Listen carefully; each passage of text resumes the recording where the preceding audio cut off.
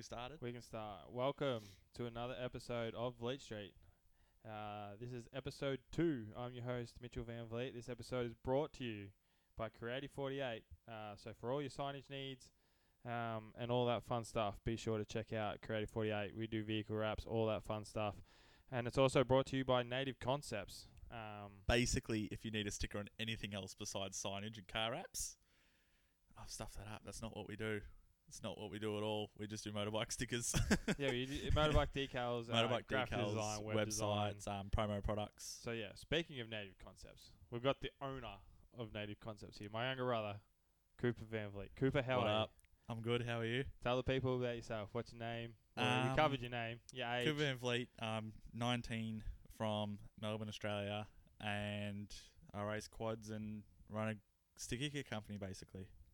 Yeah, so you graphic designer, all that stuff. You did that in school.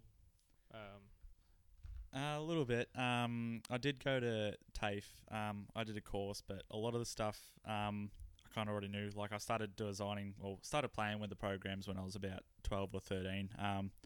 Obviously, yeah, Mitch doing sign writing and whatnot. He was always using the programs and looked like fun. So yeah, I learnt how to do it, and yeah, basically by the time I went through school, I kind of knew everything that they would teach there. So yeah, sort of self-taught. Fair enough. So in the first episode, we had Harry, who's also, as well as my brother, who's your brother. Yeah, it was Quite often people share brothers. Yeah, that's it. So with Harry, we discussed his injuries because he's had some severe injuries. We're going to go a bit different path with you this time for the second episode. This is going to be part 1 of the Cooper Van Vliet podcast, essentially, because you got some big things coming up in the future, which we will touch on. But I want to have another podcast with you once Everything sort of kicks off. Yeah, once you've done it, so we can talk about it then. But so the originally I wanted to talk about with you on this podcast was, I don't know if it was last year or the year before, you're like, fuck this, and moved to a different country. Yeah, well, 2017 was the first time I got a taste of racing overseas was either 2015 or 2016.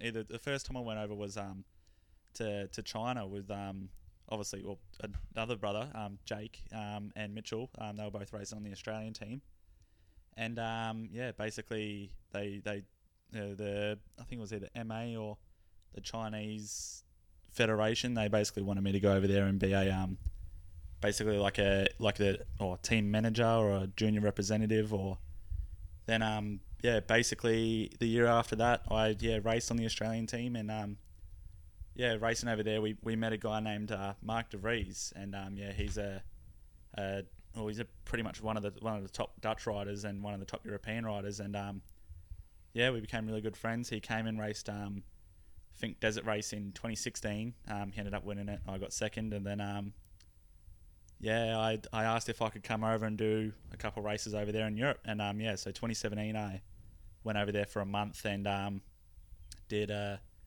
first race I did over there was a European at a track called Alderbrook, and basically it was the gnarliest shit I've ever raced in my life.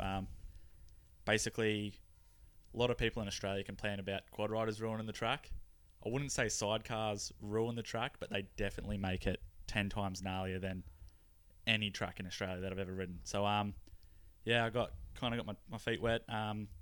Jumped into that. I was fresh 17. Did one European round, one Dutch round. Kind of had bike problems in both races, so I thought, stuff it. On a Yamaha? Yeah, I was on a Yamaha. So this is the first... I forgot that you went once before you moved there. Yeah. So the first time I went was, on the Yamaha. Basically, sand fills up radiators, and basically I just, overheated bikes literally every single race I did, whether or not I was sitting in people's roost or I was using too much clutch, or... basically every race, just bike was pumping out steam. Basically by the end of it, had no coolant left, and just bogged out, nothing left in it. So and that made you want to go back? Yeah, basically. I wanted to go back, but I wanted to do it properly. So I saved up, basically shipped a bike over from here. I think it cost like $2.5 or $3 or something like that. And this was a Honda. Yeah, this was a Honda. Yeah, so when I was in juniors, I had a what you call a hybrid. So putting a two-wheeler motor into a quad. Which was a CRF 250. Yeah. So juniors, 250 class. So and you won an Australian championship on that. Junior Australian championship in Horsham. 2014, I think that was. 2014. Because we both won. I'll throw it in there. It was a good year.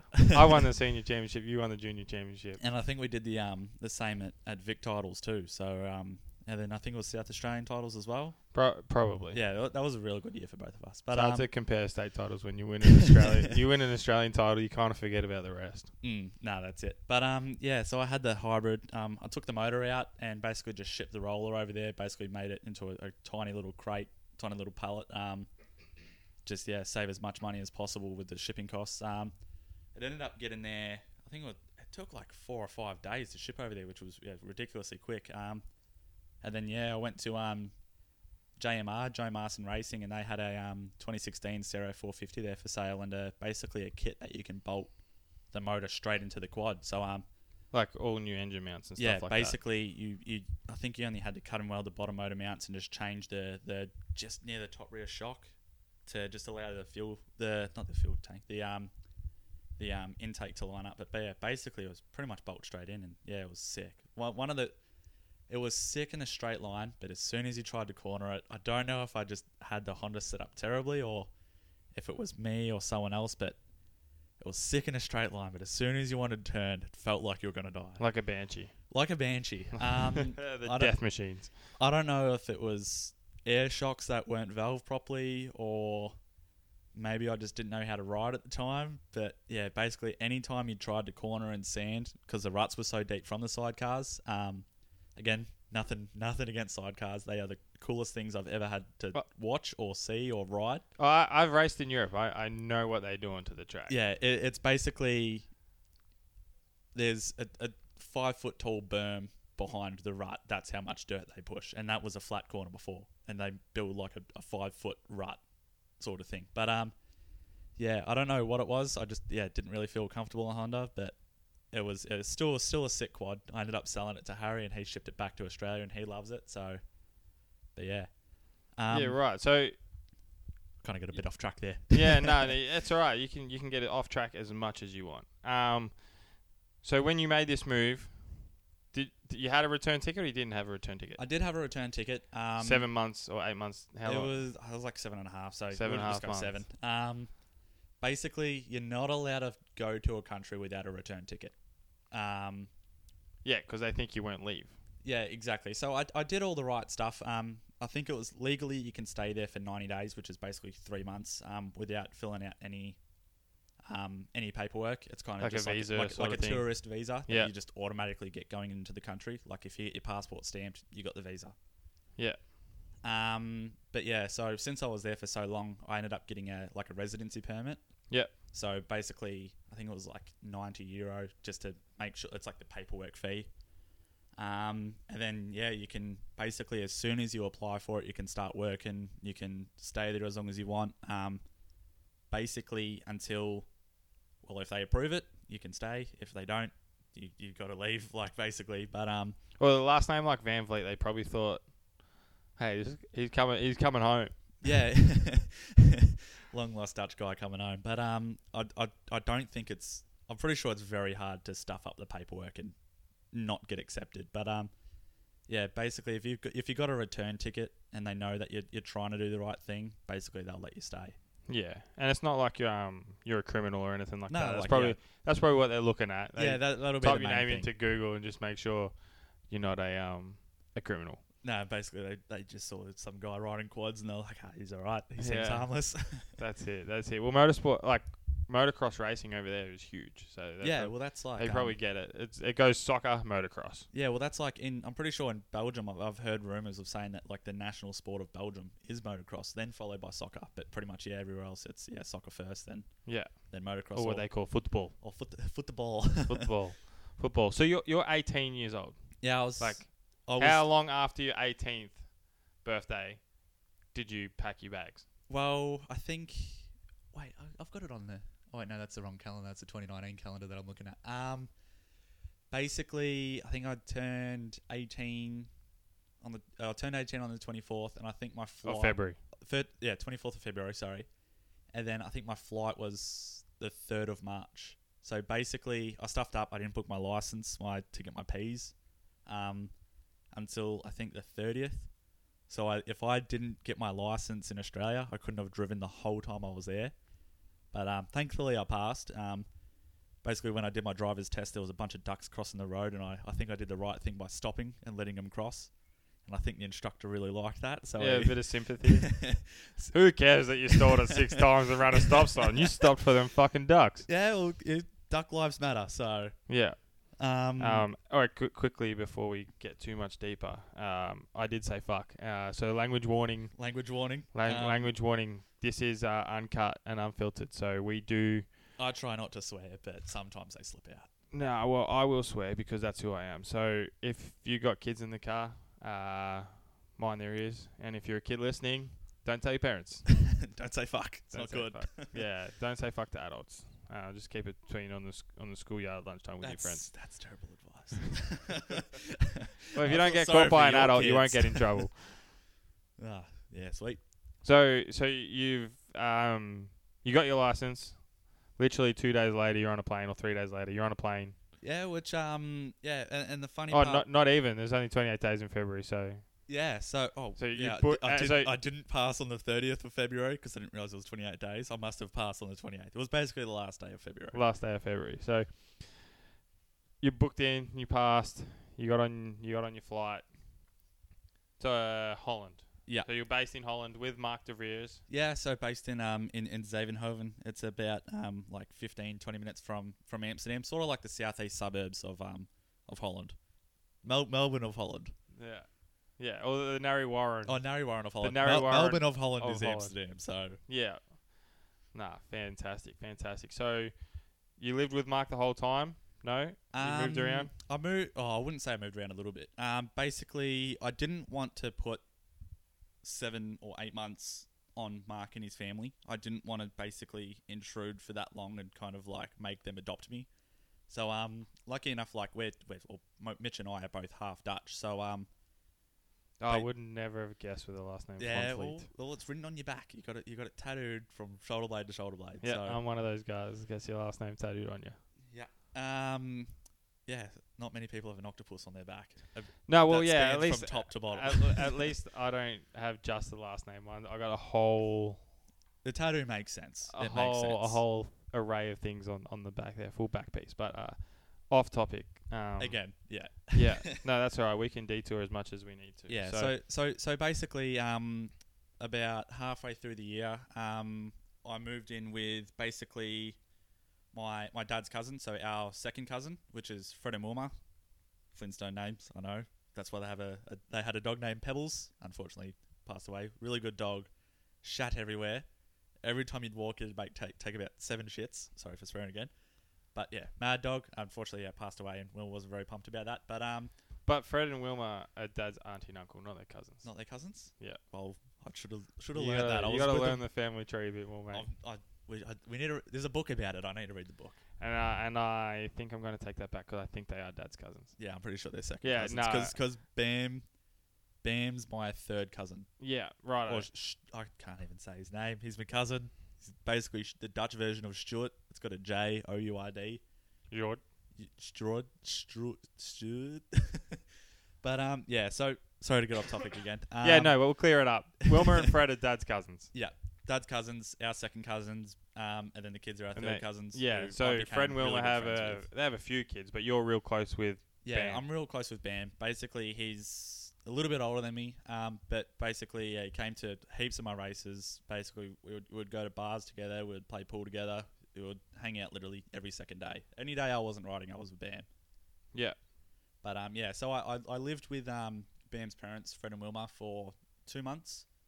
Probably was the worst. Oh, it was amazing staying with them, but it probably was the worst 2 months to pick with them because, literally just as I moved in with them, I had a crash. Oh, not a crash. I was snowboarding, snowboarding. So you're over there to race. That's the main reason you went there. Yeah, And you've stuffed just up. and so you're talking about an injury that you got snowboarding. You talked about going to bars and playing pool with Bam. I have an alter ego so called there's Dutch Cooper. Cooper. There's a Dutch Cooper. Well, yeah. Who, if I did something wrong and I was in Holland, you got to take that up with Dutch Cooper because Australian Cooper had no idea what was going on. Yeah, but I went snowboarding. I think it was the Friday before. I think the track was called Harla. It was a track that went in and out of a bunch of trees. It was a sick looking track. And bunch of weird names for their tracks. Yeah, like Harla, Olderbroek, Veldhoven, Olderbroek. I think I already said Olderbroek. And all the people, all the motocross races, and there's only been a few quad races go over, but all the motocross riders that have gone to Europe know what you're talking about. No one knows here. It's basically... But all the riders that haven't raced in Europe and still in Australia go, what the fuck are you talking about? Yeah. But it's their names. Yeah. We've got weird names for our tracks too. Yeah, like we got Mafra, Blue Rock, yeah. Traralgon. Basically, if we say those names to the Dutch people, they got no idea how to spell them, how to say them, anything. Yeah, so the same goes for them though, with their tracks. Nah, but so you're racing all these tracks, but yeah, get back the shoulder injury. Friday, it was a Friday before a Dutch ONK championship, like a Dutch Masters, and I think we went riding on the Thursday. Bam called me, asked if I wanted to go to Snow World, which is basically like this is middle of summer, and he asked if I wanted to go snowboarding, which I got really confused. I didn't know what he was talking about. I thought it was like one of those fake grass with concrete underneath them. Oh, like that weird setup they had in Dandenong for like a month. Yeah, I thought it was something like that, and I was like, nah, I don't really want to crash on concrete right before a race, and I know snowboarding makes it real sore. So he explained it to me. It's basically like, I think it's like a giant igloo. It's basically like it's literally like a giant cheese stick. Do you know, like in Melbourne, how you got that giant cheese stick? It's kind of like that, poking out of the ground, but it's about 400 meters on the way to the airport. On the way to the airport. It's basically like one of them poking out of the ground. It's like 400 meters long. If you stand at the top, you can't see the bottom. Is it indoor or outdoor? It's indoor. It's fully indoor. Full indoor. So they've got one run that's like 400 meters long, another run that's like 200 meters long, and they got like a park section. I was in the park section. There was a jump over a car. I went to hit the jump. Did the typical mistake of catch an edge, like caught backside. Fell on my back, had my shoulder out. Had my elbow out, and basically, as soon as I hit the ground, it pushed my shoulder out of the socket. So basically, my shoulder... Dislocated your shoulder. Dislocated my shoulder. My shoulder was where my titty was. Like... So you did a good job of it. I did a good job. It was really out. So I was on the side of the jump. I was basically... Like, I tried putting it back in by myself. I stood up. I did the old trick of basically you stand on your fingers and stand up into it. Didn't work. Kept getting... I think that's when you pop it out to the back, I think. You popped it out to the front. I popped it out to the front. Basically, my shoulder just got, like, saggier and saggier, and I was like, yeah, this isn't good. I laid down on the side of the jump and tried to, like, dip it off the side and move it around. Still wasn't popping in. Basically, I unclipped the bindings, walked over, tried putting it in again with the medics. Oh, they weren't really medics. There was one dude that worked there, and he said he knew how to pop shoulders back in, and he was trying to do it too. Couldn't get it back in. But I will give it to him. He was doing it the right way, because when we got to the hospital, they were doing it the exact way he was. He just wasn't pulling hard enough. Yeah. Basically, there was like, two nurses wrapped a blanket around me, pulled me one way. Some weird Russian dude walked in, grabbed my arm, pulled it the other way, and was like jiggling it up and down. And then all of a sudden, it was just like the biggest click I've ever had in my life. Like, Bam started dry reaching. That's how loud it was. Oh, really? It was just absolutely disgusting. He didn't like it. Not a fan? He started dry reaching, and then he started laughing, so he's all right with it. Basically, and then we were sitting there, and I was kind of like, shit, I got a race on Sunday, and they told me that I'm not allowed to move my arm at all for the next week, otherwise it'll pop out again, because it was just so sloppy. And basically, a week later, got to start moving again. I think I only missed out on 2 races, which was, just 2. Well, I was, part of the Dutch Masters, the ONK Championship, which I was spilling on, because that was the main championship I was there for, but, shit happens. Don't go snowboarding before a race if you're trying to focus on racing. Yeah, right. So a lot of rehab and all that stuff involved. Yeah, it was good, but I was kind of learnt more about injuries than because basically before that I'd never really gotten injured properly. Like I've broken collarbones and stuff like that, but I've never had to have surgery or anything. Like I didn't have to have surgery on my shoulder, but it's basically just a lot of rehab and physio and all that sort of stuff. So how far into living over there are we at when you've probably about 3 months. 3 months. 3 months in. So like I know now you can speak a little bit of Dutch. Yeah. Yeah. So Yeah, are you speaking enough Dutch that when you're in the hospitals and the physio and stuff that you can get by, or are they speaking English to you? well, pretty much if you're near a big city, everyone speaks English. If you're in the middle of Amsterdam, I walked into stores and people said "G'day" to me before I even realised I'm Australian. So like, you don't have to speak English to live. Oh, in that Ireland. happened. You don't have to speak Dutch to speak. The same thing happened, like off topic, but me, Jake, and Harry were over there racing for the Quad Cross of Nations, which I'm going to have a podcast on with Jake and Harry to discuss it. But we raced in Italy, but same thing as you. We've got friends and family in Holland, so we're like, we'll base ourselves in Holland. And we went to Amsterdam, and we were like miles from where we parked the car, and we're like, there's these tuk-tuk things driving around like what you see in like a dude riding a pushy with like seats on the back that you can jump on and give him money, he'll take you where you want. Yeah, like a push bike taxi. Like a push bike taxi, a tuk-tuk or whatever they're called. They're a bit more upper class than a tuk-tuk. They are. They're more upper class. They're not But sketchy. we jumped on this thing. The guys picked up that we've got an Australian accent, and he starts talking to us, and I was like, he has an Australian accent. Ask him where he's from. He's from Cairns. Yeah. The dude's riding around a pushy in Amsterdam making money. He's from Cairns. He's playing Metallica through the speakers. Like, there's a lot of parts it that was you the like. weirdest shit. You've run into more foreigner people than you do run into to Dutch people. Like well, yeah, Amsterdam's it's a touristy town. Like I had There's a lot of things that are legal there that people like to go there for. weed's legal. I'm not into that sort of stuff. So I had a few mates over there they would go in Amsterdam and do it every now and then. But yeah, I was there for racing. Regardless, I don't do any of that stuff. But we've got cousins on my mum's side, the non-Dutch side, that they were doing basically a holiday sort of thing all around Europe, and they came over, and this was like well into being into Holland. So like I hadn't seen an Australian person in a long time because I was living like out of suburbs, always racing in small villages. Yeah, so you're not in the main tourist attraction. No, not anywhere near. And if I like off topic again, all my racing experiences I've had overseas, my favourite part is we're not in a touristy part. It's way better than being in Amsterdam. It's so cool because you get to see the real part of that country. Like when we were in Italy, we didn't go to Rome, we didn't go to Milan or whatever those. Not all Venice. the country villages. We were in like country towns. Yeah. Like it'd be like going to Ballarat. Oh no, Ballarat's pretty touristy because it's the gold rush. It's like going to Rosebud. Yeah. It's like you're in a town with no.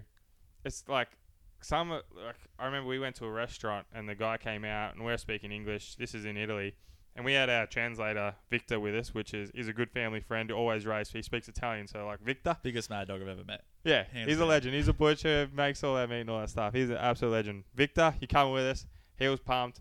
We're over there. Victor's talking to the guy. The guy picks up. He goes. He's picked up that we're speaking English, but he's clicked on that we're not from England. He asked us where we're from with very broken English. We're like, we're from Australia. And he was so pumped because he's never met an Australian before. He's never had Australians in his restaurant.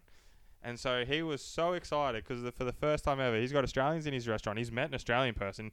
They hear all these stories about us, how we like drinking beer, riding kangaroos and all this shit. And so everyone asks that too. Everyone asks if you ride kangaroos and have pet emus and stuff like that. And you tell them yes. Yeah. Because they love it. Yeah. You're not helping the... No, I'm not helping the cause, but it's funny. Yeah, it is. So, off topic again. So... Do you want me to... I'm just going to quickly wrap up my story because we've gone far. Yeah. Wrap up your story. So, your cousins... Basically, my cousins have come over. It's weird hearing them Michael speaking Australian. Michael and Ree. Sick Mick, as we like to call him. Never go full sick Mick. Yeah, never go full sick Mick. It's bad. They came over. We basically hung around Amsterdam for the day. Just doing all the touristy stuff. Obviously checking out the red light district and stuff like that. Window shopping.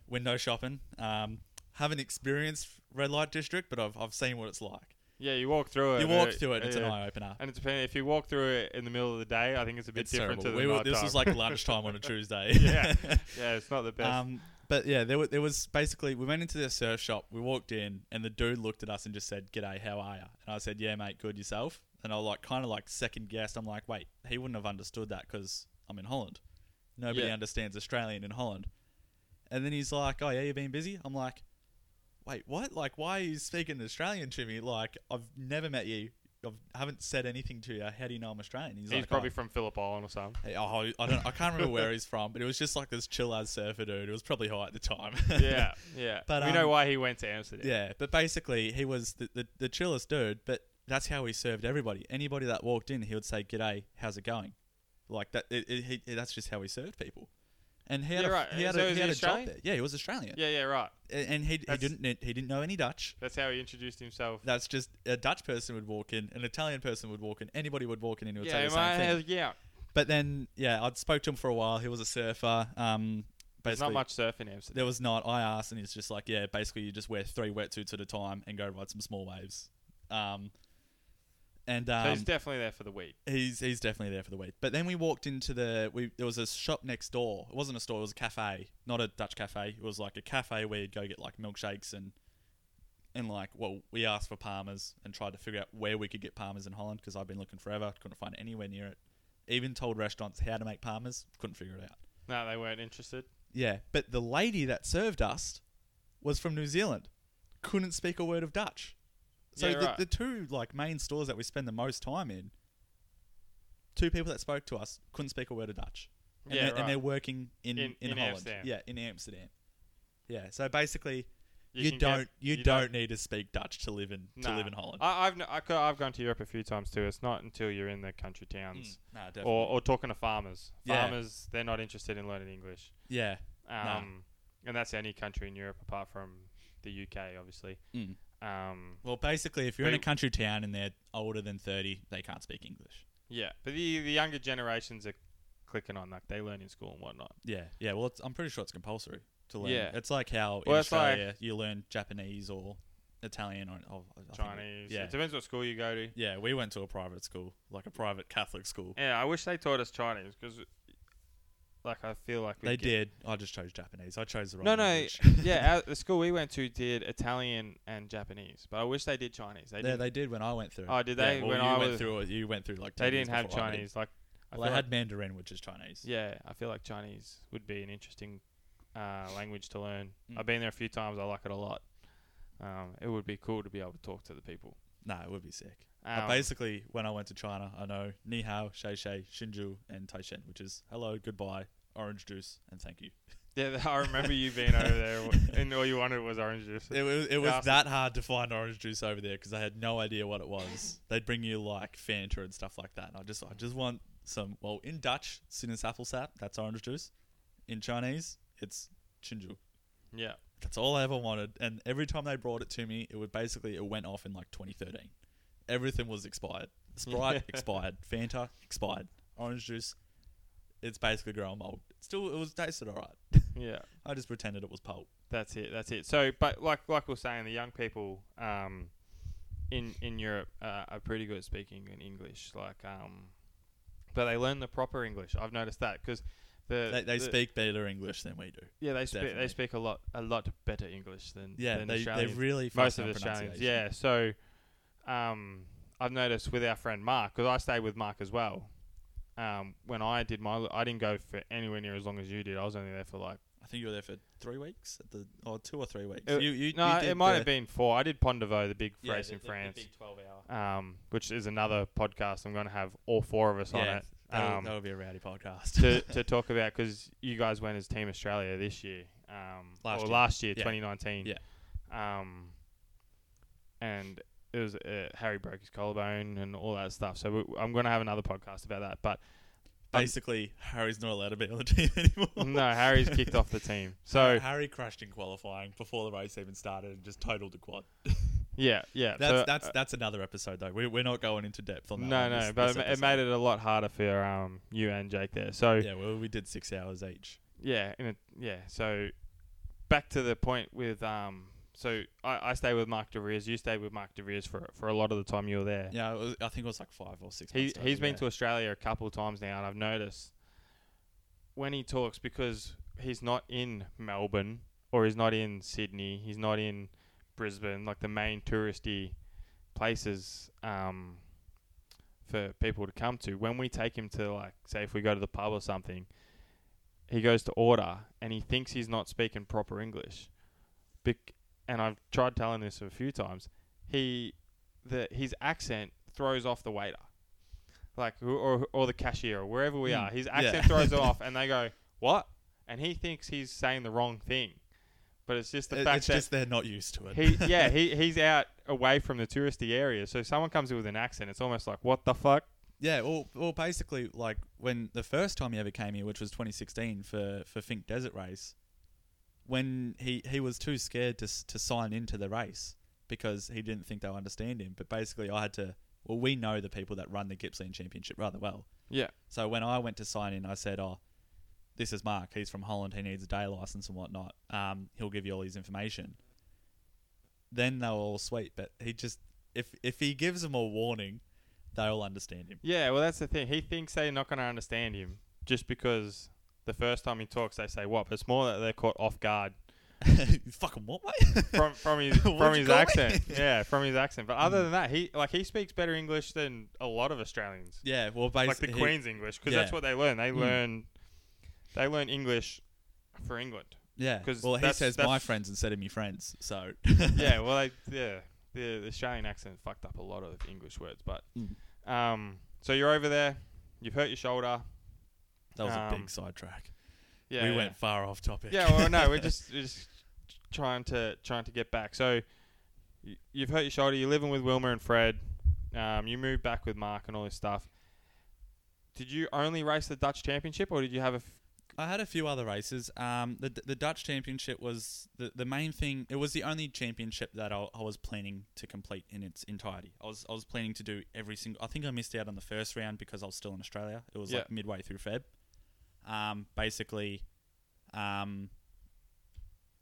can't remember the reason why. I think I just couldn't afford to do like 9 months, and I thought that was a bit too much because I think there was like a month. And you wouldn't even have been 18 yet. I wouldn't have been 18. I didn't have my license. That's why I didn't end up doing it. I wanted to have a license before I got over there, so I was self-sufficient or self-dependent. Whatever it is. English. Yeah.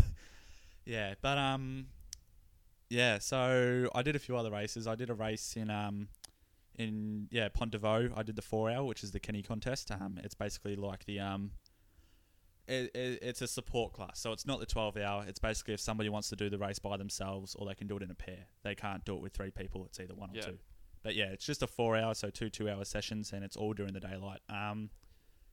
So no nighttime racing. Then I did a race I think it was part of a sand championship. It was in Dunkirk. Dunkirk. I don't know how to say the place. It was basically where a big part of the war was fought on the beach. Yeah. We raced in either England or France. It was in France. It was I was going to say it was between the England. Yeah. Yeah, it's basically like if you hop on a boat in like half an hour, you're in England. Yeah. Like it's super close. There's literally a train that goes under the ocean that gets you from France to England. It's where the port is. So yeah, basically we raced on that beach. So that was another part of the championship I did. We did a 3 hour in Holland near the German border. What else did we do? A few local races, so like the New Vennep Championship, the Zevenhoven on wheels. That was a really fun race. That's just like a local race between a few villages. And you raced the two-wheeler at that one? I raced the two-wheeler at that one. The only time? Only time. Jasper Strookman, he's a sidecar rider and has a two-wheeler as well. Basically, he's about 7 foot tall. If you know Adam Semensma in Australia, Mr. Quad Squad. Hello, shout out to Adam. Quad Squad, this is Adam. Yeah, he's basically the Dutch version. Doesn't own a workshop or anything like that. He's tall, funny dude. I made fun of him flat out because he was bald. Then he made fun of me flat out because I got a receding hairline. Each their own, whatever. So he let me borrow his two-wheeler. Basically, it was set up for a super tall and heavy dude. The bars were they were basically freestyle bars that were vertical. I like my bars super low and rolled back. Suspension was super stiff. It had a tall seat on it, so I couldn't even touch the ground. Yeah. And it was the first time I've ridden a two-wheeler in 8 months. So Yeah, true. So did you race any of the European Championship? Like any of the rounds? I did plan to. Basically, I think it was probably a week after I got there was Os, which is a track that I've raced before in the Dutch Championship in 2017. It was the first Dutch Championship I ever did. Had motor problems at that one too. Shout out to Mark Savino for letting me borrow his quad that year as well. I rented a quad instead of buying one. But yeah, so I did plan to race Os, which was the first or second round of the Europeans. The Dutch round. It was one of the Dutch rounds. Os was the 2018. It was a European. It didn't have it part of the Dutch Championship. Yeah, but it's the Dutch round of the European Championship. It was in Holland. It was about I think it was like an hour from where I was living. But I just didn't have a bike built in time, so it wasn't. If I could race it, it was a bonus. If I didn't, it was so what. I wasn't expecting to race that in time. So. Yeah. So over in Holland, we've picked up on Dutch Cooper. We call it Dutch Cooper. It's not an alter ego. It's another person. It's literally another person. Yeah. So do you find, and this is my theory on it, right? So when you're in Australia, your whole time you've been racing or been around motocross, it's almost like you've been in your brother's shadow. Yeah, like basically. You've got myself, Jake, and Harry. We're all close in age, and then there's all pro motocross riders. We're all pro when you were still a kid. All this stuff, and there's a 4-year gap from Harry to you. Yeah. So it was like, did you feel like everywhere you went, you're like, hey, you're the younger brother, or you're the Van Vliet younger brother, or you're Jake's brother, Mitch's brother, Harry's brother. All that stuff, and then it just didn't happen in Europe, so you're just like, fuck this, I can do whatever I want. Yeah, basically. It's basically, I could, it was a little bit of, no one could judge me, no one knew who I was, no one knew where I was from, no one knew my story. I'm literally a blank canvas, no one knows me. Yeah, you didn't have the Van Vliet,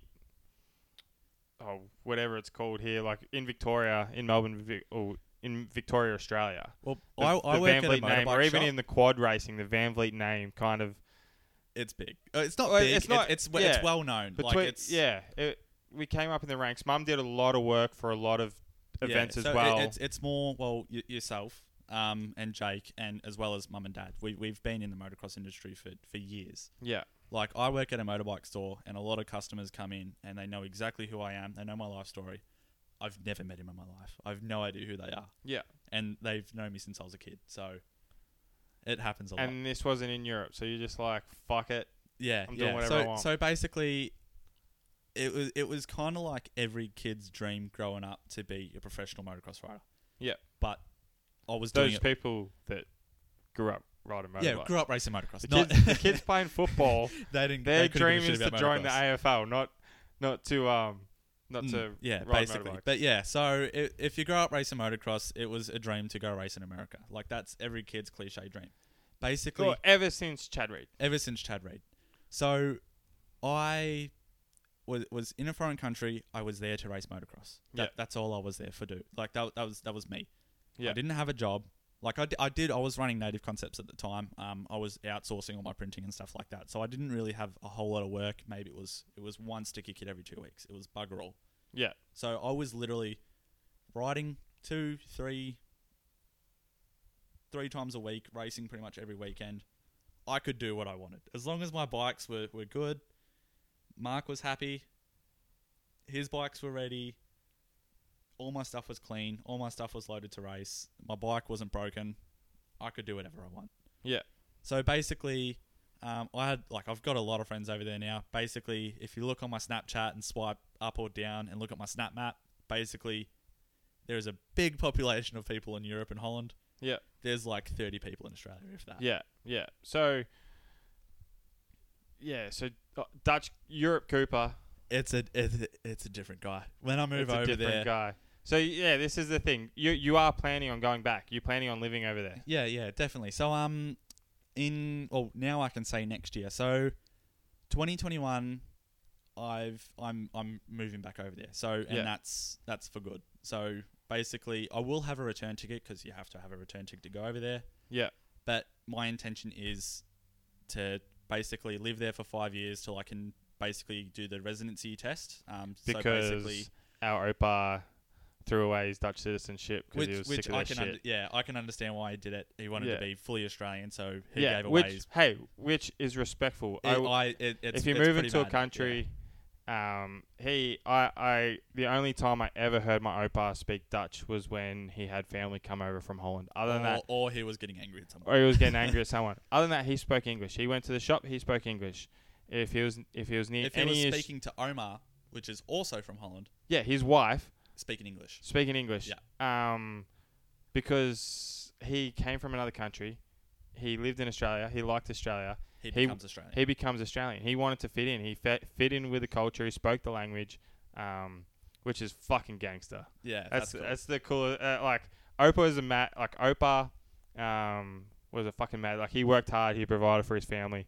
He loved his family, and he was a fucking mad dog. Yeah, That's one of the reasons champion. why he was such a mad dog. Yeah, but yeah. So basically, Opa, when he moved to Australia, same with Omar. He did all the tests, did all the paperwork correct, Became Australian citizens. became Australian. So gave up his Dutch passport, got his Australian papers. Yeah. Yeah. So basically, I'm doing the opposite. Yeah, but it would have been a lot easier if he held on to his It Dutch would have been so citizenship. much easier because we would have had We could have been dual citizenship. our dad would have been a dual citizen. We would have been a dual citizen. It would have been. I'm pretty sure that's how it worked. Yeah. Obviously, I haven't looked into it properly because I couldn't have done it anyway. Yeah. So you're looking at doing it the other way. So you're planning on going over there, staying there for at least 5 years to get your So Dutch basically, doing the same paperwork, getting the exact same permit as what I had. Basically, my one expired because you have to renew it every 6 months. Yeah. It expired. Well, my 6 months one expired like 2 weeks after I left. So basically, I just have to start again. So when I go there, fill out my paperwork straight away, get another residency permit. And you're not going by yourself this time? No. My partner, Tegan. She's a professional weightlifter. So she's coming over with me. Yeah. Yeah. So you obviously this time around you're gonna go live with Mark No. or Wilma and Fred? I'd love, ideally, I'd be living in the same area, within like a 15-minute drive of them all, because that's the perfect place to live. Yeah. It's literally it's the Marietta of California. It's the southeast suburbs of Melbourne if you're racing the Gippies or anything like that. It's the perfect. If we're place gonna to live. argue about tracks, the Gippy tracks are fucking way better than the West and North tracks. Yeah, well, sand, man. I love sand. I hate hardpack. I hate blue groove. I don't like that stuff. Yeah. So basically, so Tegan's coming in with me. We have spoken a bit about if she's going to give up her nationality or if she's just going to keep updating, because basically every 6 months you got to pay like €104 or something like that, or 117 or so I think she's just going to keep paying it and always keep it updated. But I'm full. You're locked in. 5 years. I'm handing over my Australian passport and getting Dutch paperwork back. I'm learning Dutch. I know a lot of Dutch now. Like, I can count. I can swear. I can swear in Dutch. I can say Pimmelhof, Paddle, Hofverdomme. like I can count. Like counting. Isn't like get 24. Well, you're gonna fucking. Well, basically, the numbers are the same. The So if reason, you're driving along a street, the numbers are the same. Why I learnt numbers is because after qualifying, people would come up to me and tell me what I got in qualifying, or if I was going to Moto 1, they would tell me what gate to go to, and they would say it in Dutch, and I had no fucking clue what they were saying, so I had to learn Dutch. Oh, right. That makes sense. The numbers make sense then. I was going to say, what are you in fucking primary school? 1, 2, 3, 4. Yeah, good job. Goed zo is how you say that in Dutch too. Yeah. But Goedemorgen. Yeah, goedemorgen. And then basically the next thing I learnt was how to order food, because that was the next important thing. Yeah. So ik wil 24 kip nuggets is I want 24 chicken nuggets. So basically, me and Mark, we probably went to Macca's a little bit too much. I'd do the ordering. So this next time round, are you going to race? Yeah, so I'll definitely race. I'd probably give it a few. Settle in first. You never answered the question. Like, you're going over there, and I said, "Are you going to live with Mark or Fred and Wilma?" So basically, I have spoken to Fred and Wilma, and they said it's. I just asked them if I'm allowed to live with them for maybe a month at most. Yeah. Just when I get there, so I can look in person. Yeah, I can find an apartment in person. So basically, renting, it's... Because I can tell you right now, the real estate people are fucking geniuses at making shit look good in photos. They get them wide angle lenses working good. Yeah, yeah. Yeah, so basically, ideally, I would find a place with a garage so I can have my bikes there and whatnot. Yep. It's not a necessity. I'll be able to find a workshop that I can have my bikes in between Mark, the twins, or Jasper, or any of them. Like Yeah. I'd be able to find a place for someone to hold my bike. Yeah. Like that's like yeah. So ideally, I'd have a garage. If not, Big deal. spewing. Yeah. Yeah. So basically, yeah. Fred and Wilma said I can stay there for they said as long as I need, but I don't want to stay there longer than a month. Yeah. I'd rather... And you and Tegan are going over at the same time? Yeah. So, well, we haven't booked flights yet because it's still over a year away. Yeah. Well, basically, in less than a year, we'll have our flights booked and all our paperwork sorted and all that sort of stuff. Yeah. But, yeah, so I'll live with Fred and Wilma for anywhere from a week to a month. Yeah, basically find a place and, yeah. We can't really buy because, well, I'm 21 in a foreign country. No one's going to give me a loan. I probably won't have a full-time job yet. Like, yeah. I won't be able to Are get a loan. you planning on keeping Native Concepts as a thing? I will or are you definitely gonna look for a job? I will look for a job. Basically, the more money I can make, the more stable I'll be. Yeah. So you'll be doing both. I'll be doing both. So ideally, if there's any if Dutch all people your listening, if there's any Dutch people listening and they need someone to do graphic design, send me an Hit up your email, man, Cooper info@nativeconcepts.com.au or cooper@nativeconcepts.com.au. Well, Send us an email. I'll work for you. Your bonus is you could work for someone during the day. And then Yeah. if all your clients from Native are still in Australia, you can just work for them at night because we're almost opposite on the time schedule. Yeah, that's it. Well, basically, Melbourne time, 4:00 in the afternoon is basically when everyone in Holland wakes up. Basically 8:00 in the morning. Here, that's when everybody's going to sleep in Holland. Yeah. That's So the if you easiest way to just put stay it. up a little bit later, you can send out all your emails or do everything in the morning. Send all my quotes. Go to sleep. Send all that sort of stuff. Have it in the morning. Wake up a bit earlier. Try and wake up at 3 in the afternoon Australia time, and you Sort can out some work in the you morning. can sort all your shit out. Yeah. So basically, I'm not sure. Well, for 2020 and start of 2021, motocross graphics are definite. They're definitely happening. Same with jersey prints. Same with all the printing that we do. That's happening. Once I move to Holland, I'm not sure about motocross graphics. I didn't really want to say that at all because I don't want to get people using other people's graphics because, but I'd rather be honest with shit. Yeah. Basically, I don't like outsourcing because I want to use the material control. that I'm happy with. Yeah. I want to have the quality that I'm happy Well, with. that's it. Outsourcing, you lose quality control. I can't say, that part definitely got put in the package. Yeah. Or that part definitely is perfectly color matched. I'd rather have that quality Control. in front of me. Yeah. Yeah. Nah, fair enough. So we've touched on all that stuff. We've touched on you living in Europe, you moving back to Europe, and you came back. Was it the end of 2000? End of 2018? Mid-October 2018, yeah. 2018.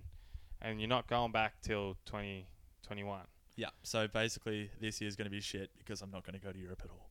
You're not going to go... Yeah. Unless I find a ride for Pondevo that isn't too expensive, or we send over another team, or Nations somehow happens again.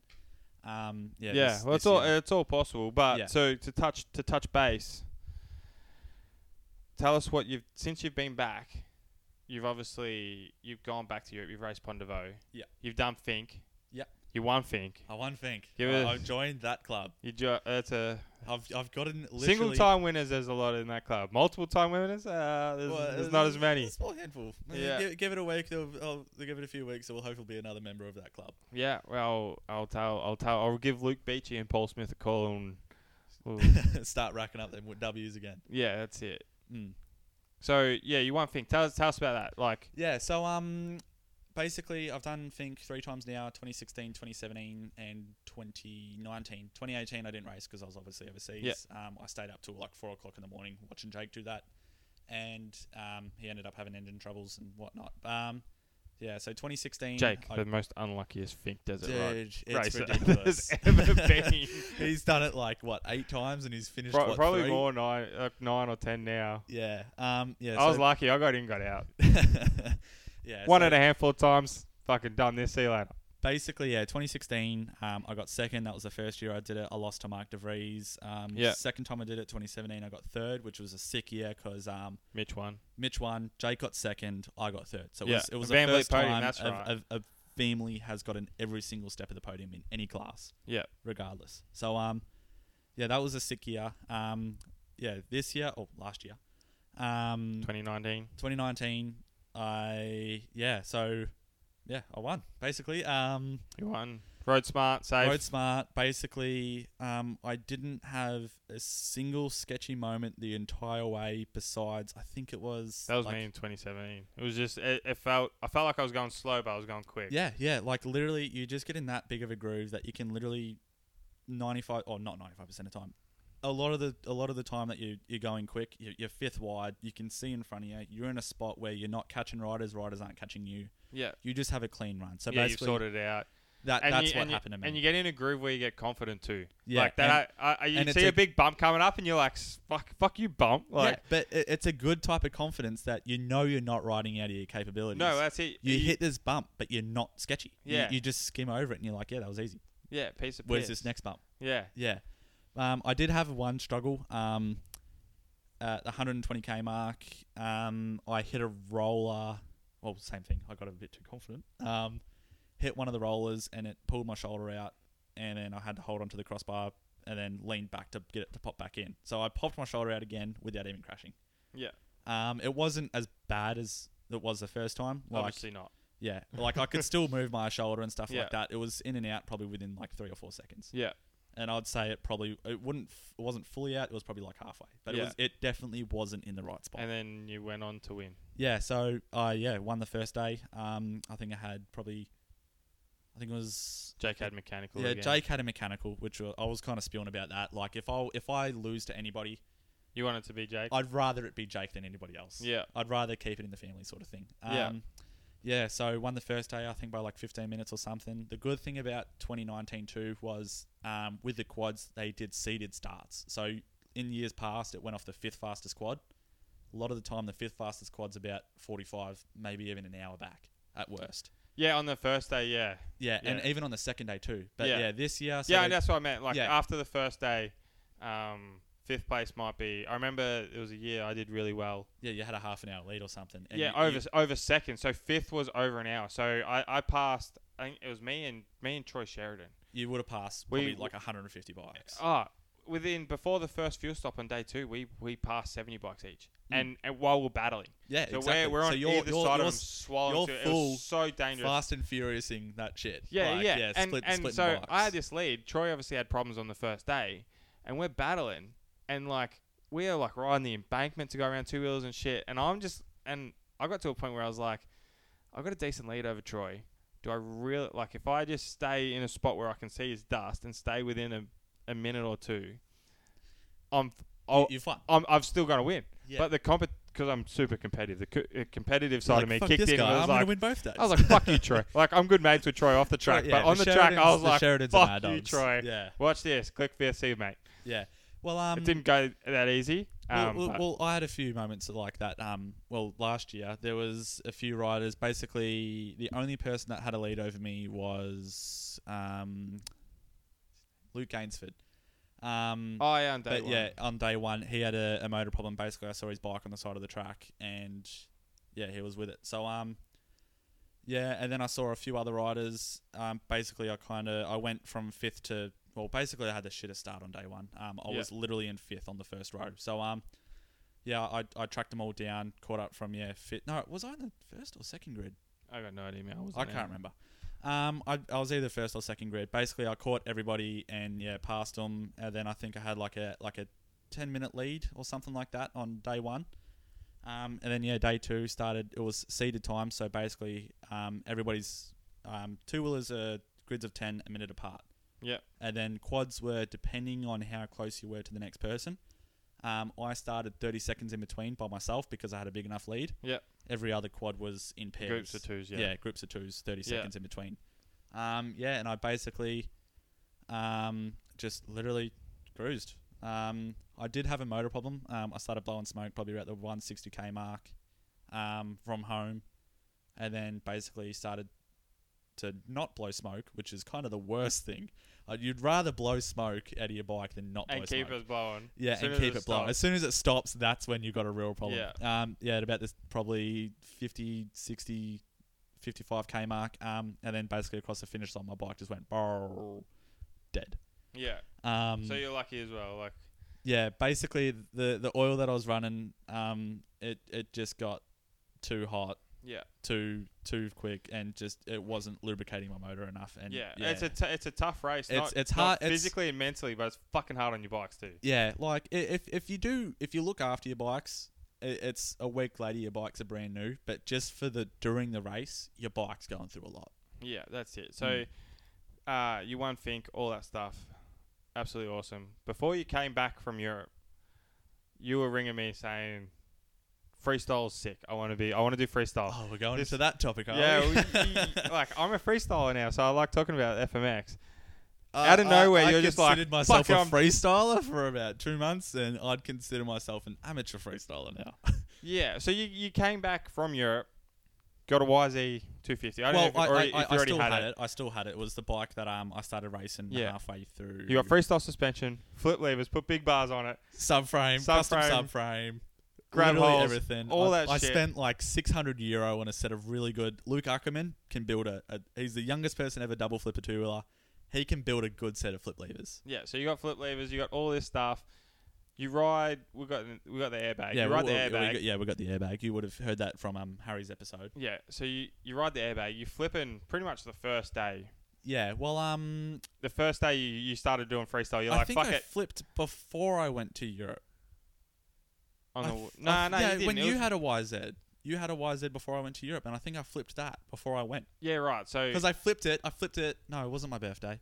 Yeah, it was. yeah, right. Just It before was you my left birthday. for Europe, It you're was like, my birthday, and I flipped. Basically, everybody was having typical 18-year-olds have a big party, That's right. We set have up a the heap of airbag. friends. I basically was just like, yo, make sure all my brothers are home, set up the airbag, invite a few mates over, let's just ride. I don't Yeah. give a shit about the party stuff. I don't drink, don't do any of that. I just want to ride. Yeah. Yeah. So So that was when I learned So how to all right. flip. So you flipped before Europe, Yeah. before the whole FMX thing. You came back.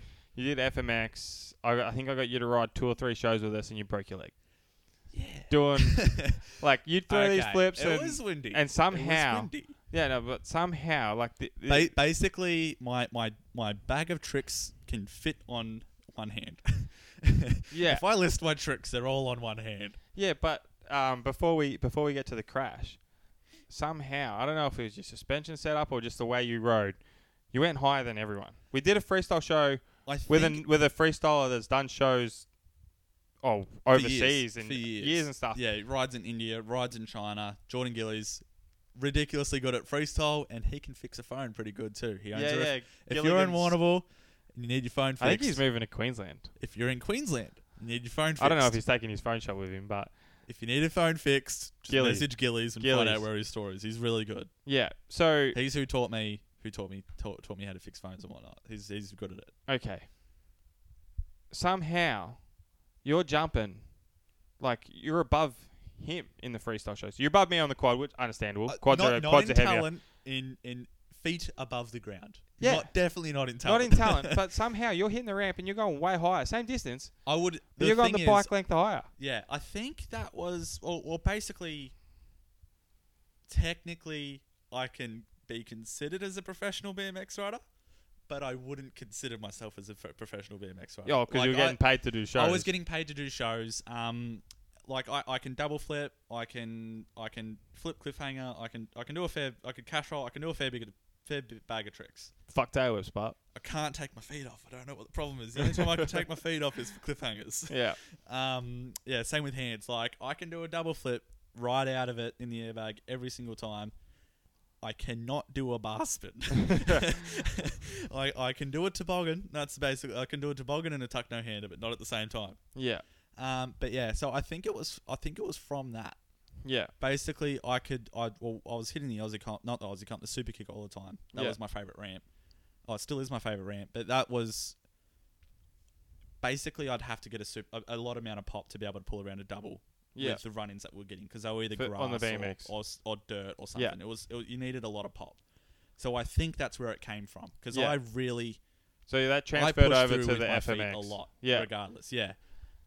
So And you got basically- flip styled. I got flip styled. Your Cliffies were pretty good. And But we're at a show, and I was like, Coop. Well, I say you this need at all more the than shows. 2 tricks. Coop, you can't come out flipping straight away. And We need to I build got to that. I could understand that because obviously with the BMX, I'd usually either go a cliffhanger or a Superman, and I'd go into either. Like a front. Well, you'd save the double flip for last. I'd save the double flip for last because Yeah. that was like the main thing. People, they were quite easy. Like they're a lot easier than doing a cash roller or a front tuck or anything like that. But from a crowd's perspective. from a crowd's perspective, a double flip. So is the way same cooler. thing with the FMX stuff. You're like, You I want to save do the cool shit shows. till last. I want to do shows, Mitch, on the 2-wheeler. Put me in. Righto, Coop. Give you're me a in. raise. I got this. Yeah, that's it. More money. More I money didn't for care the about the motors. raise. I didn't care about the raise. I don't think I even got a raise, but it was something that I really, really wanted to focus on and learn. Yeah. So you got the flip dialed. You got Cliffy's dialed. Coop, we need to mix it up a bit. There was a crosswind, and obviously Which I was unaware of. You were unaware of. I was unaware of. because we're kind of in like it was a weird setup. We kind of had walls on either side, so there was you couldn't a big feel the pile wind of- on the ground. It was a big mountain. It was basically like a 30-foot high Well, wall there of was a dirt, building on one side, and to the other and side a it was a massive- building. It a was massive pile of if it's dirt. at Calder if you've been to Calder Raceway, Calder it's where Park. they do Calder Park, Calder Raceway. It's the same thing. Yeah. It's basically where they do all the learners test for the bikes and stuff like that. Yeah. If you've been there, that's where they do it. Yeah. So basically, if you jump a quad in freestyle, the wind does not affect you Nah, anywhere 100 near as what 160 kilos.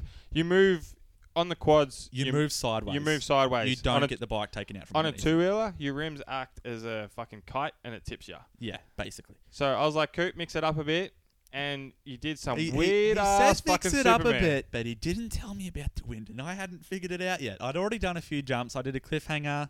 Well, basically, it was the first show. It was the first show. I didn't make it past the first show. I did a straight jump. I did a cliffhanger. The cliffhanger felt a bit weird. It was still the first show. I was still warming up, so I did another straight jump, and I was like, and it all was right. gusty too, so It was might gusty. have been a bit You of a dead couldn't spot. tell it was weird, windy. So basically, I came in for another trick. I went to do either. Ideally, it would have turned out as a ruler. It probably would have turned out as a really boner rare goon Superman. Basically, as soon as I kicked like my an bike old down, school Mike Jones styled spec. basically, if I had put my hand out, I would have grabbed the rear fender, not the grab holes. Yeah. Yeah. So basically, as soon as I had my flip levers up, which is probably a good thing. Otherwise, I'd probably good thing, bad thing. I don't really know. You broke your leg. Basically, yeah, I kicked the bike down. Bike blew sideways. I tried to get back to the bike, and basically one foot was over the seat, one foot was over nothing. Yeah. So I kicked the bike to the side, landed, and basically how I landed was like one foot in front of the other, and my knee went into the back of my front leg, Yeah. and snapped my fib. Yeah. So yeah, that was the end of my freestyle career, basically. Yeah, you pretty much I've ridden shows you since. bitched. You pretty much bitched out after that. Basically, as soon as that happened, You took the grab holes off. You put it back I've to still a track bike. got the the custom subframe. I've still got the flip levers. I was running stock bars because I like the feel of stock bars. I wasn't really putting my feet through the bars at all, so I didn't need high bars. Yeah. But yeah, got my freestyle suspension taken out, put back to motocross suspension. Adam at DST and Quad Squad did a schminky job on that. Quad squad. This is Adam. Quad Squad, that was Adam. Yeah, so basically, yeah. So yeah, swapped everything back over. Normal subframe, normal, no cut out airbox. Got operated on. Got a plate put in. Yeah, I've got 4 weeks. 4 or 5 nine- weeks later. 9 screws and a plate. 4 or 5 weeks later, back on the bike. Back on the pushy. Back on the Back on the BMX. So basically, Oh, for the shows, but you for were the shows, I was back on the BMX, and then on the bike, I was just back to just racing. I Yeah. did do a few races with full freestyle suspension. It's wild.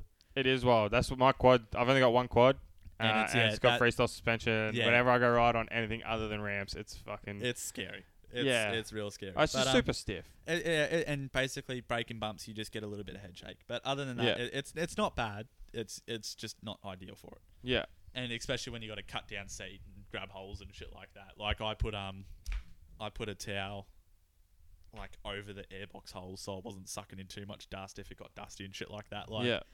I think at Ride Park I went right in there once and did a cliffhanger. It was real shit. Like I wish I didn't do it because it was kind of embarrassing. Yeah. Yeah. Other than that, yeah, just went back to full motocross setup as soon as I broke my leg. Yeah. Fantastic. Fantastic. So we'll end on a good note like that. It's been an hour. Tell the people, the listeners, how they can find you on socials and whatnot. Yeah, so my Instagram, Cooper Van Vliet 43. Check out the YouTube, Vliet Street. That's basically what Mitch does. It's got us all in it. Basically, yeah, sort of a vlog series. It comes out probably consistently every 2 weeks. You may get a bonus week in between, if you're lucky. Yeah, It's basically when we do fun stuff. pretty much. I aimed for every week. And then some of us have jobs, so... Yeah, well, we've got jobs, and if the weekend has shit weather, kind of just fucks it. Yeah, this weekend, everything's either fire bans or... Oh, that's it. Like, I looked out the window just and now, and smoky. I can't see... Half of Australia's on fire, so it's Yeah. smoky at the minute. It's not the best time to go riding right now. No. So, yeah, 2 a month. That's the goal. Yeah, 2 a month. That's a but realistic goal. Yeah, If we're lucky, 4. Instagram, Cooper Van Vliet 43. Yeah, if you type in Cooper, it should come up somehow. If you're following a bunch of motocross riders, I'm sure their Instagram's algorithms will be able to find us. But yeah, that's pretty much my only social media. That's it. So thanks for being on the podcast. We're going to get you back on. We're going to get you on for the Australian Pondevo discussion. Yeah. And we'll try and get you back on before you move to Europe as well, and a few other. I'm planning on doing 4 Brothers Racing episodes, like one a month. So we'll have all four brothers on it, and we'll just shit talk. So yeah, thanks for coming on, Kurt. This is the Vliet Street Podcast. Thanks for having me. You got to do your outro like you did on the first one. I don't even remember doing the outro. Weird. Was it? Yeah, I was just trying to get you to do it. Made me feel uncomfortable the first time. Don't know why I wanted to do it again. Was it when I sang? Yeah, it was when you sang. The Vliet Street Podcast. Yeah. Yeah, sweet. This is a Thanks Vliet for Street having me. Podcast. Yeah, no worries, Coop. This is episode 2. Stay tuned for episode 3, and we'll see you guys around. Thanks very much. Sweet.